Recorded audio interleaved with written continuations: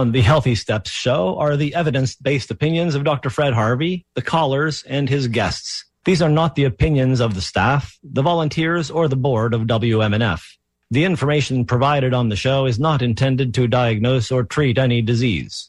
There is no implied patient-physician relationship in these calls. The nature of the calls is educational and informational only. Good morning, my dear listeners, and to all you radio vagabonds out there, and welcome to the Healthy Steps radio show here on WMNF Tampa, the only radio station that they listen to at Milliways, the restaurant at the end of the universe. Today's show is again dedicated to you. It's the Ask Me Anything edition of the Healthy Steps radio show, the pure, uncut stuff, because it comes directly from you. Today is not the day to be the shy wallflower. There is nobody that can ask your questions as well as you can, and there is nobody that can answer the questions better than Dr. Harvey. So, you know what to do. If you have any medical questions, give us a call at 813-239-9663, or you can send an email to dj@wmnf.org. You can also text us at 813-433-0885. Well, Dr. Harvey, I'm pretty proud of myself. Yesterday was Easter, so I got on up impressively early and gathered up all the chocolate bunnies and yellow peeps before my kids awoke. I felt that it was incumbent upon me to remove all those confectionery temptations that are so horrible for their growing bodies at such a tender age. And who better than their loving father to give them a quick lesson that the road to good health frequently has a few stones of inconvenience along the way. Understandably, I have a significant sugar rush going on today, so let's get this show on the road, shall we? What have you got for us today, Dr. Fred? Well, good. Happy Easter Monday to you. It's a glorious spring morning, eh? It certainly is, and a happy post-Easter and beautiful day to all of our listeners as well, and to you there, Doctor. How are you doing today? I'm doing well, and looking forward to some good questions today. That was an interesting discussion that Amy Goodman just had. The abortion rights, yeah.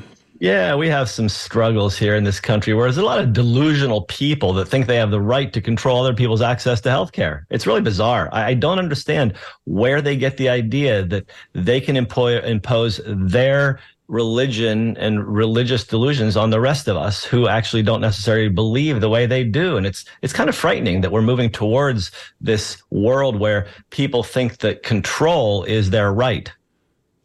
That is so sad. Sometimes I just throw out my arm and mumble under my breath, people. Seriously. Well, we're working towards solutions, though, obviously, because there are people out there thinking. It was actually quite creative for the Washington judge, who is in a time zone an hour after Texas, to watch what the Texas ding-dong did and erase his delusion by saying, no, you can't do that. But now we have two legal decisions that are opposing each other. And does that neutralize them? I don't know. But I guess the courts will figure this out. But it's really sad that there are so many delusional judges that think that they can rule this way. But the discussion went a direction that I thought was rather interesting. Amy Goodman and her guest at one point were implying that this is terrible because the FDA bases its decisions for approvals on science. And frankly, actually, I think 23 years ago when misoprostone was approved, I believe that science was much more involved, but I don't know because, we didn't have the information 23 years ago that we do now, that the FDA is tainted and that it is really should be renamed the Financial Drug Administration because its goal is the finances of pharma.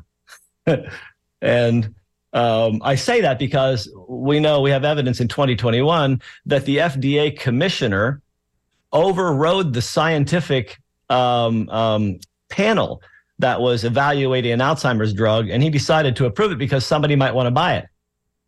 Therefore, the FDA has given approval to a drug that doesn't work, has complications, costs $63,000 a year. Medicare will pay for it, and yet it's false hope. So we're going to fleece our tax coffers for providing money to a pharmaceutical company and give people false hope, which is one of the worst things you can possibly do to a patient, is tell them something's going to work when you know well it doesn't.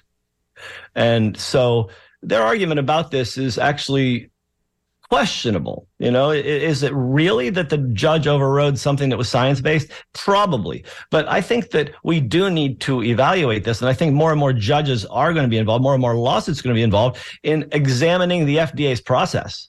Because I think we're in jeopardy when the FDA actually subverts its process in doing health-related stuff to financial-related stuff. And all of Americans and the world's health actually is jeopardized by these financial decisions. And so we really need to pay a lot of attention. And financial decisions are always an issue because we are at a difficult time on our planet where financial decisions are primary, and financial decisions are helping us continue the global onslaught of warming or climate change and all the other stuff that goes along with our disruption of normal process on the planet. What I'm talking about here is a recent study and an ongoing study, many studies actually, that are looking at something called particulates. Outdoor particulate pollution is really a major problem. As long ago as 2015, it was estimated that outdoor particulate pollution was responsible for 4.2 million deaths worldwide. And we can see the nature of it here in America because there's a large coal power plant in the middle of Texas, one of the largest on the planet. And when it fires up, it pollutes with fine particulates of coal ash that travel up the entire Appalachian mountain chain. And it's estimated there are at least 8,000 extra annual asthma hospitalizations due to this coal power plant. So if it times 8,000 by, say, a $10,000 hospital admission, we're seeing that the profiteers in Texas that have a power plant that they don't take care of and that they still burn coal at are actually making millions while they're costing us billions in healthcare problems. And so, it's fine particulate to describe it. Coal from the power plants, gasoline in cars, chemicals in industrial processes, and woody materials, and whatever else ignites during wildfires, there are particles that are 35 times smaller than a grain of fine beach sand like you find here on Siesta Key. It's really amazing. And the ones that are found to be the worst, the PM 2.5, that's 2.5 micrometers across, really, really tiny, they are being associated with more and more problems. And, in industrialized countries, we've moved away from open pit fires for cooking. But in sub-Saharan Africa, East Asia, South Asia, that's where primarily much of the cooking is happening. And so, and also we know that in these developing nations, there's a lot less emissions control. And we know how horrible the air in China has been. So looking around the world, we're actually not doing too badly here. Good air quality is considered in, as far as the United States, EPA is defining it 12 micrograms per cubic meter. In Sarasota here, we have 56 micrograms. Let's see, do I have Tampa here? I don't see Tampa handy, but if we move over to the Bay Area of California, 200 micrograms per cubic meter, very unhealthy range. And that was during the time of the big fires last year. But that's a pale spike in comparison to what happens in India, in New Delhi, 900 micrograms per meter cubed. And the EPA's definition of hazardous air maxes out at 500. So this is in the extreme over-the-top territory. I'm sure it was higher in China at one point. But this is a real problem because it does show that it's increasing across the world. A recent study showed that people of color tend to breathe dirtier air than white Americans. It tends to be inner cities have higher nasty air because it's just concentrated there. There's so much more happening. The more recent studies, just one published, July, and it was published in February, done in July. And it was a meta-analysis and a systemic review. What they do is they look at a bunch of different studies and combine them together. Sometimes it's worthwhile, sometimes not. Depends on the bias of the individual doing it. And so these people looked at like 51 studies for inclusion, and they found that there is a risk that particulates, the 2.5 PMs, might be a risk factor for dementia. In fact, it's likely they are. It's been shown in numerous studies. Nitrogen dioxide and nitrogen oxide also are related to this. So these are pollutants from industry and from burning fossil fuels in our cars. And so we know that there's already an increase in cardiovascular disease, stroke, and somewhat more recently, now we've got the cognitive impairment. So particulates, we need to pay attention to it. It's an ongoing problem. Wearing masks in public, N95s, might actually become a smart thing to do in the future if we continue our particulate increase. And if you travel to India and visit New Delhi, or you go to Beijing, you may want to take some good masks along because you don't want to breathe that stuff. And I do believe that this is WMNF, and we are on the Healthy Steps radio show. Absolutely, and your belief is proven true. This is WMNF Tampa, and you're listening to the Healthy Steps radio show with Dr. Fred Harvey, and today's topic is Ask Me Anything. So the door is wide open, and I do have Gary waiting, but I'm going to continue and invite you, the rest of you, to call on in. The number is 813-239-9663. Irene's in the control room just waiting for your call. You can also continue sending your emails to dj@wmnf.org or text us at 813-433-0885. Let's go on over here to Gary, who's been waiting patiently, as he always does. He's a good guy. Good morning, Gary. Hi, good morning, guys.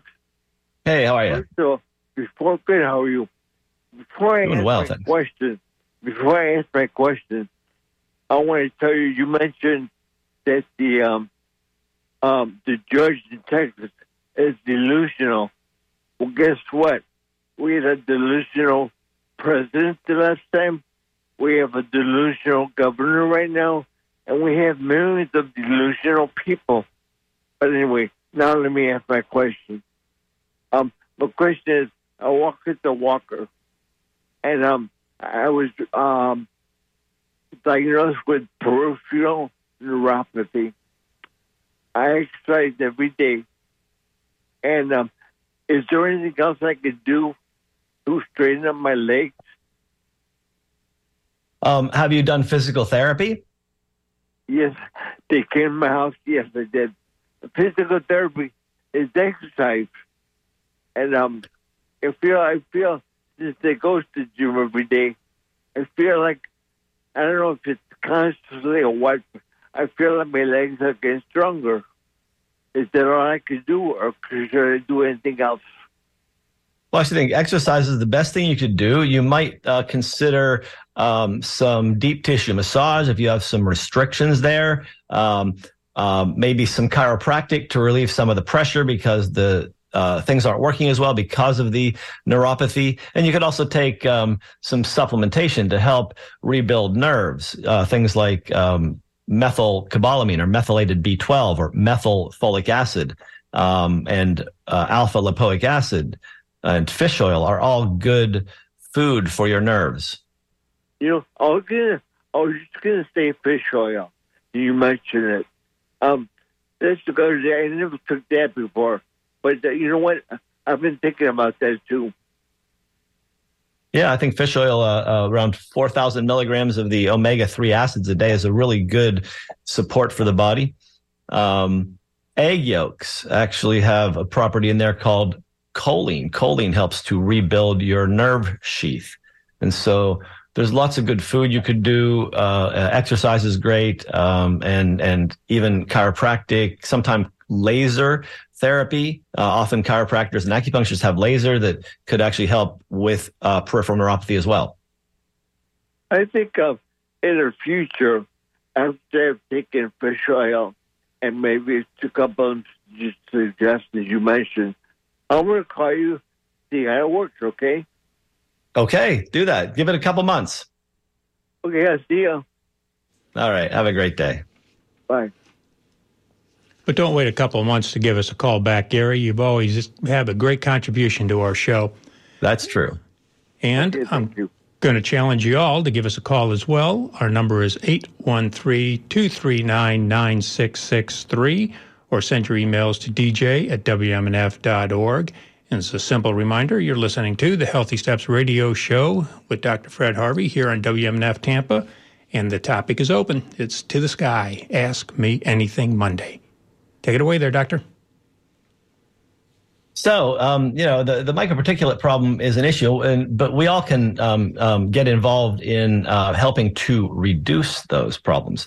So one thing we can do is, without having to buy an electric vehicle, which there's a question about how much emissions control that does, since we have to actually power up a power plant to fuel the car.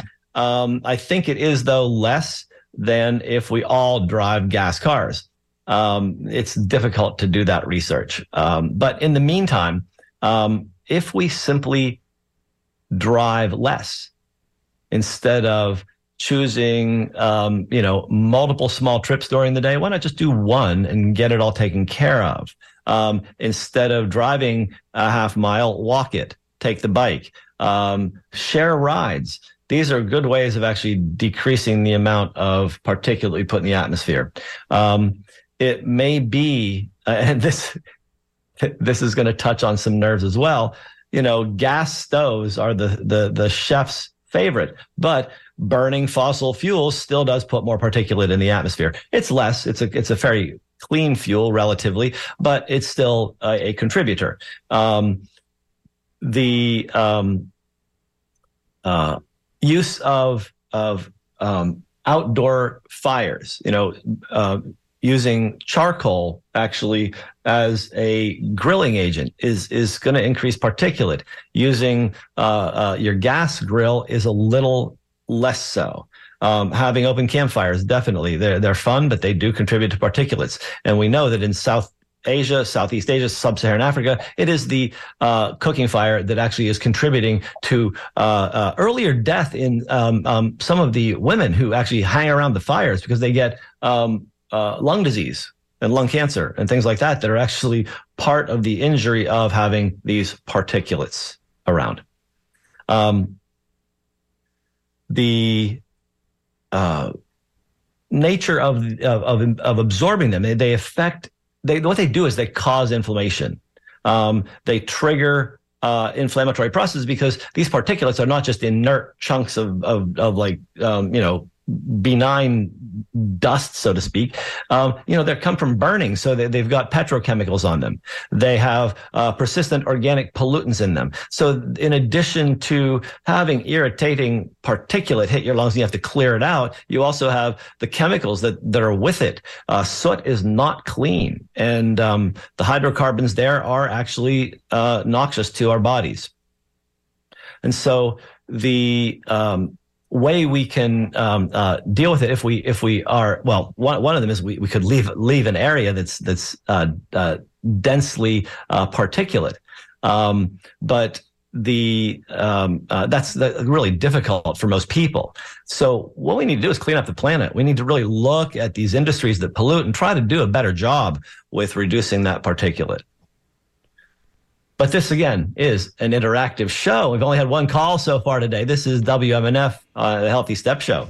Yes, it certainly is. And I'm going to throw out that challenge, everybody. The number is 813-239-9663. And the topic is Ask Me Anything. So use your wildest imagination. I don't want to make that much of a challenge. You can also send your email to dj@wmnf.org. or text us at 813-433-0885. Back to you, Dr. Harvey. Gotcha. So here's an email. Diane says, my 29-year-old daughter gets a lot of urinary tract infections, maybe one every 3 or 4 months, and then she is prescribed an antibiotic to treat. Is there anything she can do as a preventive? So urinary tract infections indicate that you do have a breakdown in your barrier at the urethra, where your urinary tube basically exits the body. The urethra in women is short, maybe half an inch, something like that. And so it is much easier to get bacteria into the bladder and cause an infection. It's very close to an area of moist skin, which contains a lot of bacteria, and different types of bacteria can colonize that area, especially fecal bacteria, and they are the ones that often cause the infections, things like E. coli and Klebsiella and things that show up in the stool and not usually the vagina. So things that people can do to really help with urinary tract infections, make sure they drink a lot of water. You want to drink at least a half ounce of water per pound of body weight per day to flush the system. You also, for women of childbearing age or any age, honestly, sex is an issue. Rubbing on that area can actually introduce bacteria. So women who get frequent urinary infections often find that it is after a night of sex, and so they may want to actually do some washing immediately after, urinate immediately after sex, maybe even wash before sex to make sure that the bacterial load is lower beforehand. If husband is circumcised, make him clean underneath the foreskin to reduce bacterial load. All of these things can actually help. And also, vitamin C is a very good skin integrity helper, but it also helps with the immune system, and it will help acidify the urine, which will help keep lower counts of bacteria there. Some doctors will prescribe a bacteria to take, or a antibiotic to take 1 pill after you have sex to prevent that. And also taking a good probiotic may actually shift the bacteria in your system to a more beneficial group of bacteria that would then potentially reduce any possibility of further infections. I think those things would be all very good to help, and even increasing the amount of water to, closer to an ounce per pound if you really have a lot of problems with it, or if you work outside and get dehydrated. I think we might have a phone call. Oh, we've got more. We've got a little garden of phone calls here. We'll start with Carlos. We've got Jamie and Rochelle. So, good morning, Carlos. How are you doing today? Yes, good morning. Well, thank you for taking my call. You're welcome, Carlos. Hi. Hello, doctor. Hello. I have 2 questions, one personal and the other one is kind of general as far as what's happening Yes. in the world. The personal one is that I have a low count of red blood cells. For the last 10 years, I've had low counts of blood cells of other types like platelets and white blood cells. So it's been going up and down, and the most recent has been only the red blood cells. So I went to a specialist in, Hematology? Basically, they couldn't find it. They couldn't figure out what it was, and I'm still living with it. It doesn't cause much problems, but I feel kind of with no energy. So it may be because of the low red blood cell count. So how old are you, Carlos? I'm 63. So what you described is something called pancytopenia. Pan meaning all of them, cyto meaning cell, penia meaning low. All cells are low. They aren't all low all the time for you, though. And right now you have a low red blood cell count. And so that's called anemia. And you can feel fatigued when you have anemia. Is your red blood cell count very, very low? And is your hemoglobin hematocrit low? Or is it just a slightly outside of the reference range low? I believe it's not very, very low. Okay. So that probably is not a source for your fatigue. More likely, it's the cause of your low red blood cells. So since you've had all your cells low, I think you have something bigger hiding in the background. This, at your age, at 63, that could mean you have a bone marrow disorder, one known as myelodysplasia. And if they didn't find that when you saw the blood doctor, then you probably don't have that. And it's probably not a genetic disorder. My guess is you have an autoimmune disease or a toxic exposure. You can be exposed to lead and arsenic and mercury, and that can disrupt cellular function and production. But you could also have food sensitivities. Gluten can disrupt problems, and other autoimmune illnesses can also attack your bone marrow. So I think it's worth it to get a deeper evaluation, such as one that a functional medicine doctor would do, looking for deeper things, since you've been to the specialist in blood. Okay. I eat a lot of fish. You mentioned mercury. Yes. Is that a possibility? Absolutely. Yes. Oh. Fish is a toxic source for mercury, and you can definitely have toxic metals affect your blood count. Oh, wow. Okay. All right. Okay, I have a second. It's more like a general situation. Yes. You've heard of the eye drops that have been really bad for people, that have caused people lose their eyes and even deaths. So I wonder, why were those products in the United States? I believe they were manufactured somewhere else in a different country. Okay, I'm not really aware of specifically what you're talking about, but if you have contaminated eye drops, such as there could be bacteria growing in it, there could be parasites. The sources is hard to tell, but usually we have a very good screening system for getting rid of compromised product. But whenever you put an invasive bacteria in your eye, it's highly likely that you're going to get an infection there, and it could actually invade, since the eye is directly connected to your brain. It could go deep, and you could actually have a fatal infection. Right.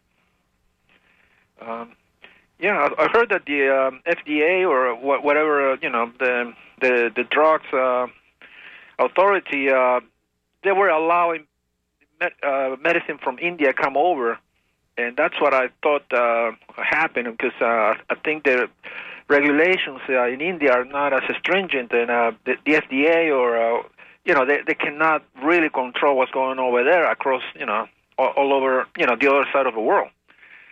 So no, they can't, but they can screen products that come in through customs and check to see if they're okay. And that's generally what happens. Occasionally mistakes happen. Humans are human. Okay. All right. Thank you very much, Doctor. You're welcome. And thank you, Carlos, for calling on in. Let's go to Jamie in Brooksville. Good morning, Jamie. Hello? Hello, can you hear me? Hi, Jamie. Hi. Good morning to all of you, and thank you for the show. I have a quick question concerning. I've been trying to do some research on it. There's so many pros and cons. Several years ago, I had a condition. Basically, it was a retinal hemorrhaging, and they started to treat it as macular degeneration, but it's not exactly what I really had. But they said so that it wouldn't advance, they were going to treat it like that. So for a few years, off and on, I've been getting injections in my eye, and everything's kind of stable right now. It's not gotten any worse at the moment, but it's not gotten any better. Is there anything out there, any natural supplements that could help eye condition and eye vision? I mean, everyone, when I talk to the doctors, they say no, none of them really work. But then I see some other products on the market, and it says, you can get your 20/20 vision back. So I'm just wondering, what can I do to help at least maintain, if not improve, my vision? Gotcha. So there are confused people on both sides. my former colleagues in traditional allopathic medicine do not understand anything outside of the illness care paradigm. So when they talk about something not working, they're not necessarily talking about a vitamin not helping you. They just have no clue on that. What they're talking about is that in the practice of conventional illness care medicine, a chemical is assigned a target, and then they study the chemical target interaction in a clinical research. And if they show that the chemical does something to the target that they want to have happen, then they consider it an effective therapy. And so it's a very narrow view of reality, and it's kind of delusional because biology doesn't work that way. It just appears to sometimes, and that's why they have to do these clinical studies to see if it has the appearance of working this time. And so when they say it doesn't work, what they're saying is they don't know anything about nutrition. They don't understand how the body works. They don't understand supporting systems to be healthier. But they do understand that it's not going to treat the disease that they're talking about right now because it's not been proven to treat that disease, because it never was designed to do that. It's designed to actually help a healthy body or help the body get back to health. And so, that's really the problem there. There are things that you can do that support eye health, but they're not going to be a treatment for macular degeneration or retinal hemorrhage because that's not what they do, and they never have. And we've never actually in alternative or nutritional or functional medicine talked about it as being a treatment. These are all supports for the system. The system treats itself because we know that our bodies have an innate intelligence that's healing, and it wants to get back to health. And if we just take the blocks away and give it some support, it usually does it. And so, yes, you can eat things like blueberries and bilberries, which is the European blueberry, and you can eat carrots, and you can have krill oil that has astaxanthin. We know that carotenoids, all of those beautiful yellow, orange, and red chemicals are very good for the eye. We know that fish oil is delightful for the eye. And we know that taurine helps support the protein structures of the eye.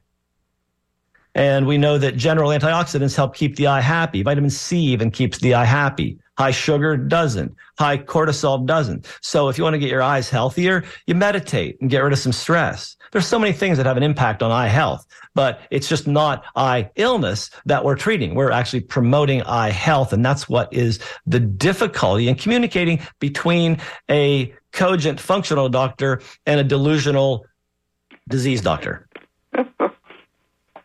Okay. Got it? Yeah. So I've been eating carrots and all that other stuff. I just didn't know if there was a product, not necessarily as a treatment, but as a good healthy single supplement that somebody's put together. There are lots out there that really give you some support, and even that relatively low level one that they did in the studies and all the eye doctors talk about, the AirReds plan, it's okay, but there are better ones on the market. If you go to some of the better nutraceutical companies, they've made their own version of AirReds and kicked it up a notch with all kinds of good stuff. I use one that's called capital I, and then Sight, the word Sight, Sight. And it's really a nice combination that has all these really good antioxidants and supports that will help your eye be healthier. Okay. That's what I need to know. Thank you very, very much for the info. You're so welcome. Bye-bye. Well, and thank you, Jamie. And waiting patiently is Rochelle, another loyal caller and listener. Good morning, Rochelle. Good morning. Hi there. Several years ago, I went on a low-carb, low-calorie diet. 1,200 calories a day, 50 grams of carbs. And I was very successful, like everybody is when they follow that diet. And I lost about 40 pounds. When I started incorporating some of the foods that I had cut out back into my diet, I started feeling sick.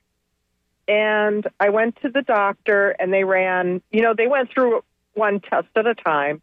And eventually we found out that I was allergic to wheat, egg white, milk, and corn. Okay. Now, I've been trying to do a little, we're all working and families and everything else, so I'm limited on my time to try and research myself. I'm wondering if gut microbiome has anything to do with that, and what I can do. It's hard. You know, when you've been able to eat everything your whole life and then all of a sudden you can't eat that, it's a difficult change. It is a challenge, yes. I've been adapting my diet for the last 25 years. And it does take time, and we like things. And I admit, I fall back periodically. I really do a very good job of being gluten-free. But periodically, especially in food deserts, like traveling across rural Pennsylvania this summer, it was difficult to cobble together a meal that did not include some gluten somewhere, because even the sauce is everything. It just, gluten is ubiquitous. It's difficult to transcend that drama, but it is possible. It takes work, and I know it's hard when you are you have a family to deal with, because I did it with my kids and tortured them with disgusting gluten-free pancakes and stuff like that.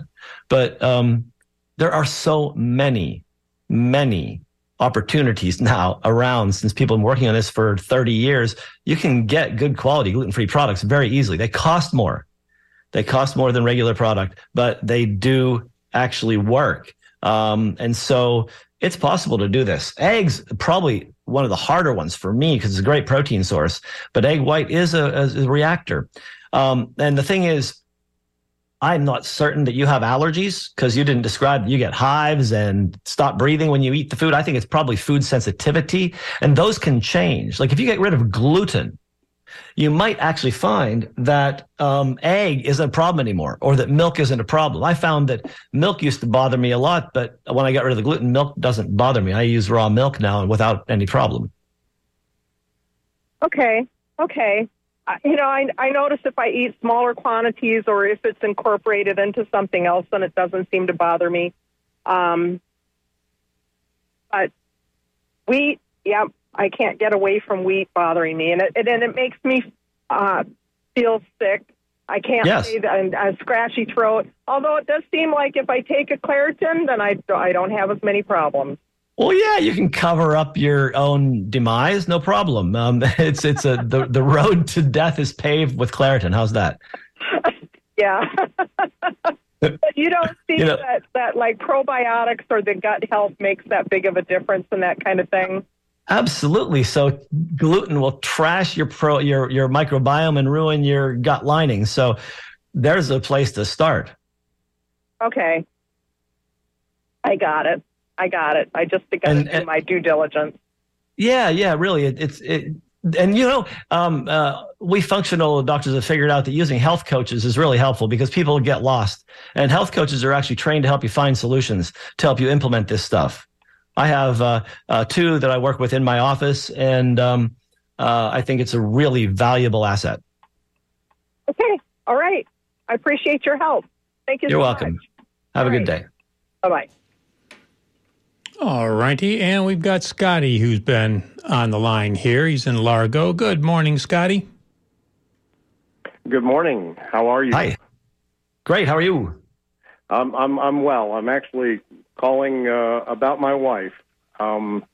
She recently had an endoscopy. Primarily, she was having some difficulty sometimes if she took her meds in the morning, just swallowing. And so while she was in for a colonoscopy, it was suggested that she also have an endoscopy to see what's going on down there, see if possibly it should be stretched or something. That turned out to be negative. However, they've diagnosed her with Barrett's esophagus and GERD. She's primarily pescatarian. She eats some fish, but and mostly organic foods. Not overweight. Leads a healthy lifestyle. But in talking with some friends the other night, it was suggested that I think Dr. Eve, when she was still with us, had steered him towards an aloe product that seemed to be somewhat healing. I guess my question is other than abstaining from caffeine and chocolate and an occasional glass of red wine, garlic and onions and all the staples of a vegetarian diet. What else can my wife do to perhaps promote some healing and get over this? If there is such a thing as get over it. So I'll shut up and listen. So GERD and Barrett's, interesting combination. GERD is induced by things. I think it's often induced by histamine foods in people that don't tolerate them. So avoiding all those things that you're talking about might be useful, but I think I would look at a low histamine diet. Caffeine would be off that diet. So would tomatoes, avocados, strawberries, fermented cheeses, but not necessarily a lot of the vegetables that your wife likes. It needs to be explored a bit. I think it would be helpful. I, for one, don't use proton pump inhibitors in people that have GERD or Barrett's because there's one study from 2014 that showed that proton pump inhibitors may actually cause Barrett's to degenerate into cancer. And so even though they say it's going to help you prevent the GERDs from going into cancer, there's a study that shows that it goes the opposite direction. So I use famotidine, an antihistamine, an H2 blocker. It's a great way of actually blocking the histamine, reducing the acid, and getting improvement. Changing the diet and following all the instructions for preventing reflux, like not eating late at night, having 3 hours before you go to bed, and avoiding triggers like red wine and caffeine. Those all are very useful. And I think that the supplement you're talking about is called glutalamine. It's from Zymogen. It's a combination of glutamine, aloe vera, which has been deglycerated, or I can't remember. It's demannated. There's something in there that causes diarrhea. They've taken that one property out, and so it's not got the bitter diarrhea-genic property. So it's really soothing for the lining of the gut. There's some licorice in it, which is also very soothing, also deglycerized, so it doesn't cause hypertension. And this combination, I have watched Barrett's actually go away by using it 4 times a day, every day, before all meals and at bedtime, and doing it for about half a year. It might have been a year that time, but it's a really long-term course, and you have to be really diligent about the diet in the meantime. Okay. And that's called glutatamine? glutalamine.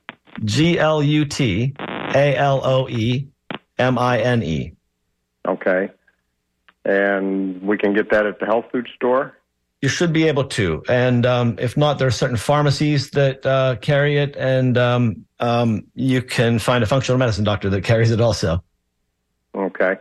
I had done some looking online. The aloe thing, I saw the study that it's helpful in some cases, but it also referenced the increased chance of cancer, which didn't seem like a good option. So I appreciate your candor on that. So yes. All right. I think you've answered my questions. I was surprised that strawberries was on the list. I hadn't pineapple and citrus and some of those. Citrus is on the list. Pineapple is not. Pineapple is not on the histamine list. Citrus is, though. Okay. All right. She's been staying away from pineapple since this diagnosis as well, so she might be okay to. She might be, but I don't believe it's on the list. So go ahead and look and stick with the low histamine list. I think it's a good choice. Okay. All right. I appreciate your help. Thank you. You're welcome. Well, thank you, Scotty. And we've got Gail and Gary on the line, a new Gary. So let's go to Gail. Good morning, Gail. Good morning. I have a UTI solution for the person who wrote an email, and I also have a question. We have a friend who unfortunately had a horrible fall and became a quadriplegic, and therefore had devices all around his body to help him stay healthy as he could be. And he suffered from UTIs constantly and started doing some research and came upon a solution which for him caused him to never have another UTI. And that was to drink 1 cup of warm water with 1 teaspoon of cream of tartar dissolved in it every day. My mother, who when she was in her late 80s became a problem child with UTIs constantly to the point where she was going to the hospital, we put her on this regimen. She never had another UTI. That's wonderful. Once again, describe the regimen. It's 1 cup of warm water or tea, any warm liquid, and dissolve in that 1 teaspoon of cream of tartar. It tastes mildly lemonish, sort of like mild lemon flavor. And I'm telling you, it worked like a charm. So it's very interesting. That's something to offer to the person who was suffering from UTI. My question is, I have called in before because I have extreme bruising. Any little tap on a doorway or a chair or anything, I bruise, and I bleed very easily. I called in about a year or so ago, and you recommended BioSil. And I started taking the BioSil, and then I noticed all kinds of little extra things growing on my face, little bits of, I don't know. I decided that the BioSil was hurting me. And it didn't seem to be making any difference in the amount of bruising. And it's really extreme bruising. And I know it's called purpura. Yes. Do you have any other solutions? Vitamin C. How are you doing with vitamin C intake? I get it in my multivitamin. How much should I take? Well, if you're having that kind of bruising, I'd say try and get 2,000 or 3,000 milligrams a day and see how you do with that. But bioflavonoids are also very good. Diosmin from orange skins. There's a bunch of companies that are making combination vessel care things. I think Designs for Health has a Vessel Care, and I think Orthomolecular has a Vessel Pro or Vessel Max, and they're basically combinations of different antioxidants like rutin from buckwheat and diosmin from orange skins, and these things are really shown to actually improve. The one Diovask brand name, I've watched hemorrhoids go away in 3 days. Huh? And how do you spell that? It's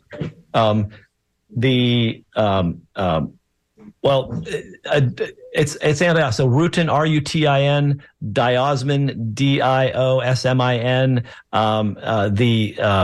So look for those 2 specific antioxidants in formulas, and you will find some good vessel care formulas. Vessel care. All right, I'm going to try that. How long do you think it would be before I could see any sort of improvement? How long should for what you've got doing higher vitamin C and some support? I'd say probably 3 months, maybe sooner. Okay, great. I'm going to give it a shot. Thank you, Doc. Okie dokie. And Gary has been. This is the new Gary. He's got a question about the long-term effect of Advil. Good morning, Gary. Hey, good morning, Doc. Love the show. I'm a weightlifter in my 60s. I'm just curious. I probably have to take a leave maybe once or twice a week, sometimes just for the stiffness and achiness of joints. Is there any long-term effect of taking the Advil or a leave?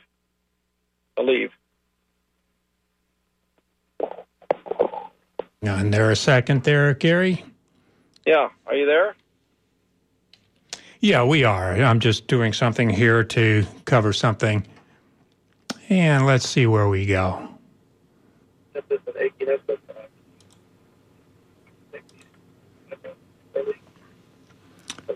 All right, Dr. Harvey, I believe you're on mute right now. Oh, there it goes. How's that? Much better. And Gary, could you repeat your question, please?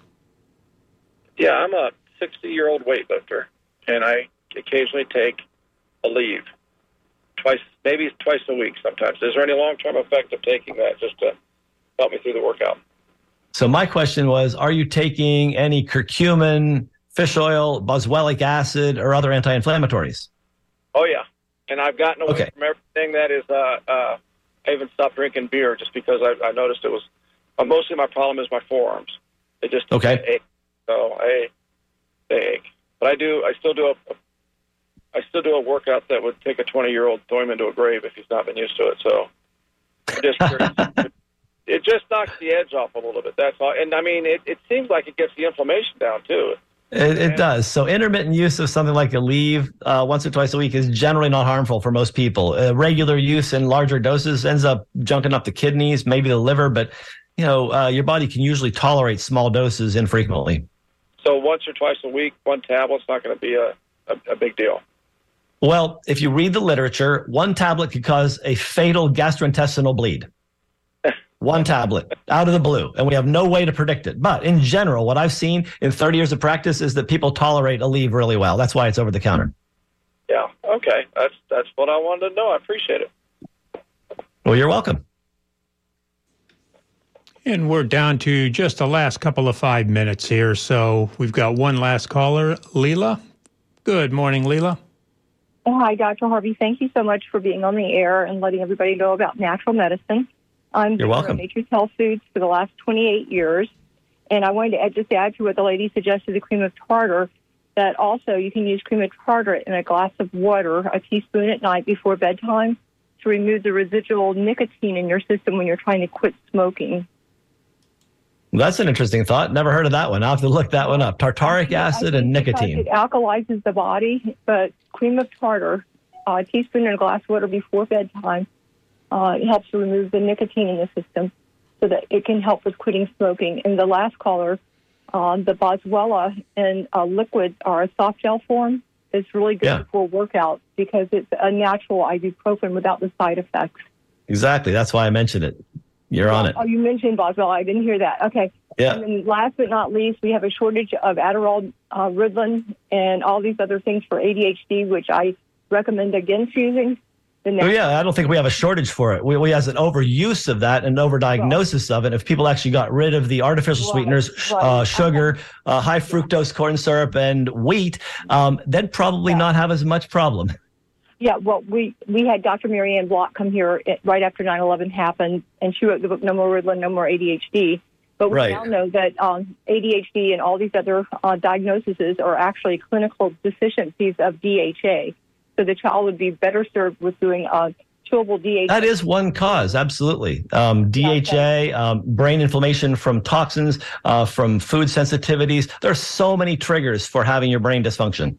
Yeah, and I guess last but not least, pray for us. We're trying to save an oak tree canopy in Brandon. I've been trying to save it for 20 years, and let your audience know that they can make a difference.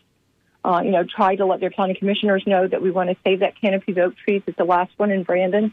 That's so important. You need to call into the next show and tell them that. Yeah, exactly. Call Sustainable Living. On the next show. Exactly. Thank you for all your good work, okay? You're welcome. Have a great day. Thank you. Bye-bye. Okay, thank you there, Leela. And we're down to just a wee bit of time, so if you want to attack some of those emails, go I'll right grab one here. Who's this? Lonnie says, hi, are there any homeopathic or holistic or natural treatments for DJD? Of course there are. First thing is movement. When you have degenerative joint disease, you got to move. They'll feel better. Fish oil, glucosamine, chondroitin, boswellic acid, curcumin, lots of things. Even topical capsaicin can help with the pain, red pepper extract. And so, there's so many things you can do for DJD. Let's see, what else is going on here? Stepped on a nail 2 months ago. It healed up, but the pain is returning. There could be something actually in there. You could have injured the fascia. And so the pain could come and go. It depends on what kind of injury you're doing to it. If it's swollen and red, it could be infected. But I would consider wearing very good arch support shoes to stop foot pain like that. And we are down to the wire, it seems. And so I want to thank you, Bill, and is Irene on the phones today? Yes, she is. She's been wonderful job. Great steward there. Yes, thank you so much. And thanks all listeners for participating. This has been fun as usual. And we're going to continue on with Asking Me Anything next time around. I love it. It's always one of the best hits that we get. The people really seem to enjoy participating in the show. And so do I. Well, good. It does. It seems like a constant pop quiz for you, and you always ace it. Wonderful. So until next Monday, thank you, Doctor, and thanks to all of our listeners and to Irene. Take care. Stay healthy. Y'all are the greatest. You have been listening to the Healthy Steps Radio Show with Dr. Fred Harvey here on WMNF Tampa. Coming right on up is 5 minutes of NPR News, and then get ready for the Sustainable Living Show hosted by the Crackerjack team of Kenny Coogan and Annie Ellis. And until next Monday at 10 a.m., thank you for supporting and listening to the Healthy Steps Radio Show with Dr. Fred Harvey here on WMNF Tampa, your community conscious radio station. Stay safe, stay thoughtful, and know that you are loved.